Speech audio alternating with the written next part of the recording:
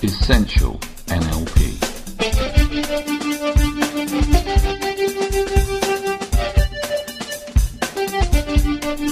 Practical skills for a great life.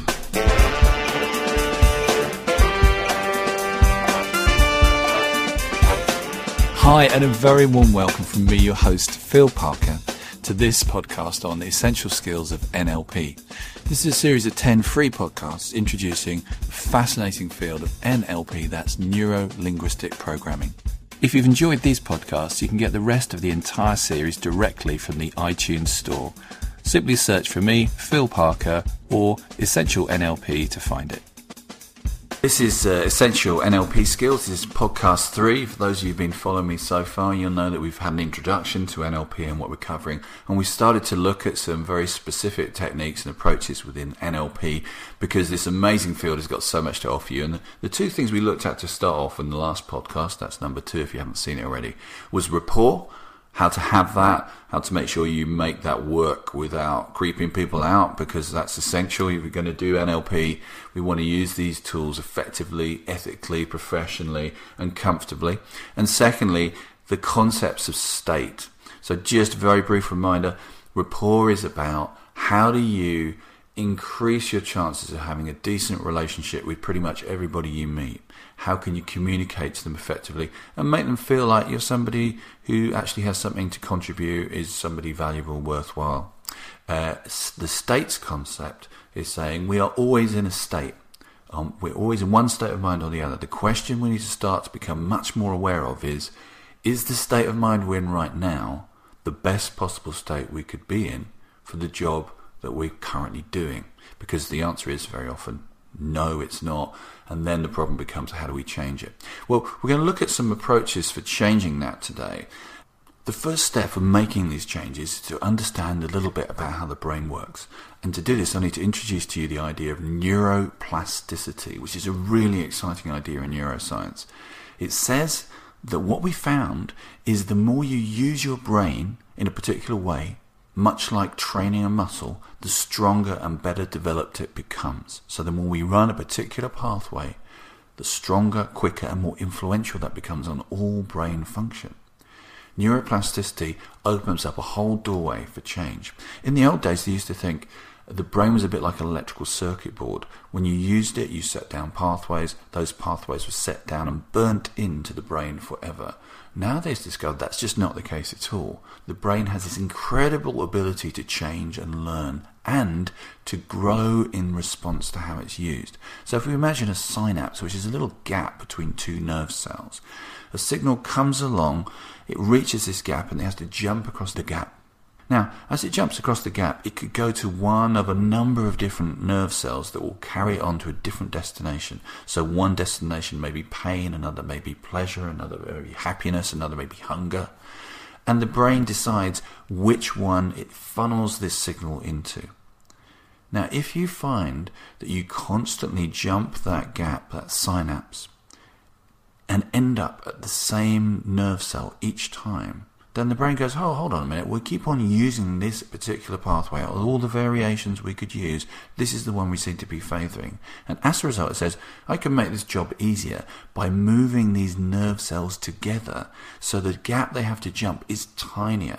And at the same time, all the other nerve cells that are not being triggered, they start to move away. So you get a physical change in the structure and architecture of the brain. This means the next time the signal comes along, it's obvious where it's going to go. It's going to go along that favoured pathway. This favoured pathway then becomes very fast and it becomes very influential and it starts to connect to all sorts of other parts of the brain. What's also fascinating is if you start to change that response. So let's say the pathway is you see chocolate and you want to eat it. So you see the chocolate, it jumps across the synapse to a desire to eat it. If you start to change that, so you add a new potential pathway, which is you see the chocolate and you decide not to eat it and go exercising instead. If you run that pathway a number of times, then the brain goes, well, if you're going to use this a lot, we'll make that easier. And if that old pathway that moved towards eating and desiring chocolate, we're not going to run that anymore, then we'll just let that fade away. and you see a shift, a physical shift, in that the gap that has to be jumped by that signal gets smaller for the nerve cells that you're now favouring. So the chocolate desiring nerve cells move away, and the ones that say, no, I don't want chocolate, I'm actually going to exercise, move closer to that signal of seeing chocolate. As a result, the brain is constantly changing and remodelling itself as a result of how we use it. Problem is, of course, we are creatures of habit. We get very used to doing things, and our brain helps that as a shortcut to make this easier for us. I'd like to do a little experiment for you. I'd like you, if you have a cup of tea or coffee nearby, pick it up.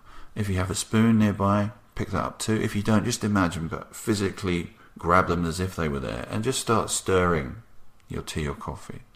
As you do that, just notice, did you start clockwise or anti-clockwise? Then did you carry on or did you shift? Every time you stir cups of tea or coffee, you'll do it exactly the same way. If you imagine you're brushing your teeth in the morning, imagine you're holding your toothbrush.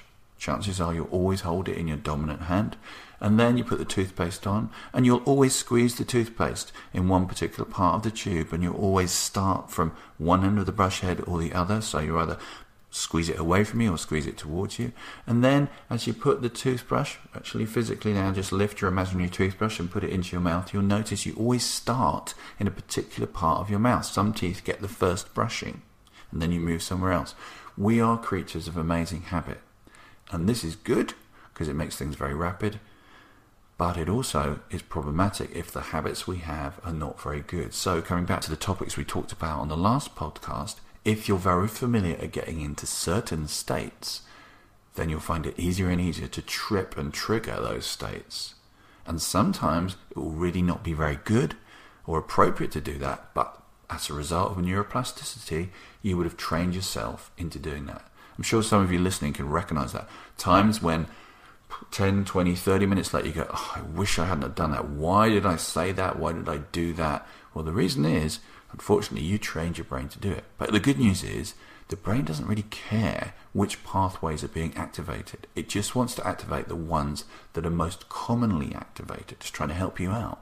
So therefore, we need to start activating the positive paths, the ones that take us into where we want to be, more and more and more and more and more. So how do we do that? Well, one of the simplest ways to do this is to realize that words and states and neurology are all intimately connected. We talked about this a little bit in the last podcast, where I said if someone called John is in love with somebody else, and every time they hear John's name it makes them think happy thoughts, and then something very unpleasant happens where they see John with somebody else, their relationship to the sound of John's name is completely changed. What I'd like you to think about is this just for a moment. It's a very classic NLP question. What happens when I ask you to not think about Elvis Presley juggling 12 purple monkeys? As soon as I mention Elvis Presley juggling the 12 purple monkeys, even though I've asked you to not think about it, guess what you think about it? Yeah, there he is, the king of rock and roll juggling his monkeys. And you may immediately squash that image and think of something else. But to understand the question, we have to conjure up that image. We need to get smart about this, because classically what people will do is when they use words, they use the wrong kind of words that generate the wrong kind of states. They even do it when they're trying to work out what they want. This is called negative wants. So if you say, what do I want? I want to not be angry. What you actually do with the word angry is you trigger the neurology of anger, which of course makes it easier to feel anger. But people do this all the time. It's one of the most common things I have to work with people on. They so consistently, when they ask themselves, what do I want? They answer with a negative, saying, I don't want this, which neurologically propels them towards getting that. So I can't count the number of times when I ask people, what do you want? They say, I don't want to be stressed. I don't want to be anxious. I don't want to be ill. I don't want to be guilty. I don't want to be jealous. I don't want to be envious. Each time they say it, they're just taking themselves to their mental gym and exercising once again exactly the pathways they don't want to be exercising.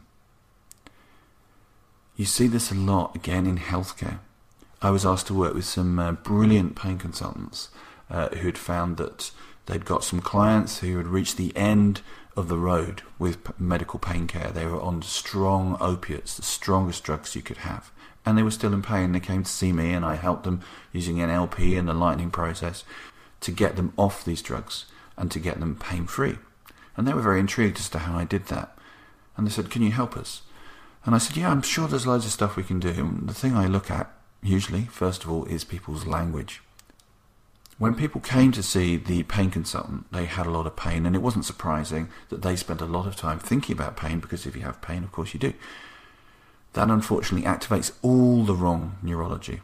And then they get a letter, and the letter says, "Please come to our pain clinic." So they turn up and they park their car in the pain clinic car park. That's the second time it's been mentioned. They go into the pain reception room, number 3. The pain receptionist, number 4, says, "Please take a seat in our pain waiting room, number 5, and fill in this form about your pain, 6. Then they walk down the corridor to a door that says pain consultant, 7. The guy says, "Hi, I'm your pain consultant," 8. "How are you feeling?" And the answer, of course, is, "I'm in a lot of pain." It's been researched by Dr. Weiss in Germany about this, where they find that if you say the word pain or words related to pain, it increases the activity of the pain processing centers, which means you're more likely to experience pain. So if you've just been listening to this podcast and you have pain, I have to apologize because I've mentioned the word pain so many times. So instead, I'd like to think about the other words. Now, this is interesting. If you talk to people who have that particular symptom, they find it very difficult to work out what they want without referring to pain. But what was even more fascinating was when I asked the consultants, I said, "I'm going to give you 15 minutes to come up with some words of the things you want for your patient group, but you're not allowed to mention the word pain." It took them 15 minutes, and they came up with this. What they want for their clients is pain relief. Now, clearly that contains the word pain, and so once again re-triggers the experience neurologically and physically of pain. I'd like to spend a few moments for a minute and think about what is the opposite of pain. How can we express what we want without using the P word? If you have stuff going on in your life, and most of us do, think about what you want. First step is make sure it is something that is expressed in positives, in what you want. Neurologically, this is absolutely the most significant thing you can do, because your words are linked to your states and your neurology. So today we've looked at neuroplasticity. We've looked at the idea that the brain is like a muscle. The more you use it, the stronger and the more effective it becomes, and that words and states are intimately linked with our neurology. And we can change our words, but we first of all have to even notice the words we're using, because mostly we don't think about what we say, we just say it. So I challenge you to engage in the adventure of noticing your language. Find out what you're saying, and you'll find that you're probably saying a lot of stuff that's not getting you what you want neurologically, or getting what you want with other people. If you say to people, "I hope you're not going to get upset when I talk about this," then you've already told them to get upset. You're working against yourself. So like to really recognize what language you're using and start to think about, how can I say this in a positive way rather than a negative way? Again, if you want the transcript of this, it's free. Send us an email, phil@philparker.org. Looking forward to connecting with you, and have a great day. If you'd like to get hold of the rest of the series, you can purchase them directly from the iTunes store. Just search for Phil Parker and Essential NLP.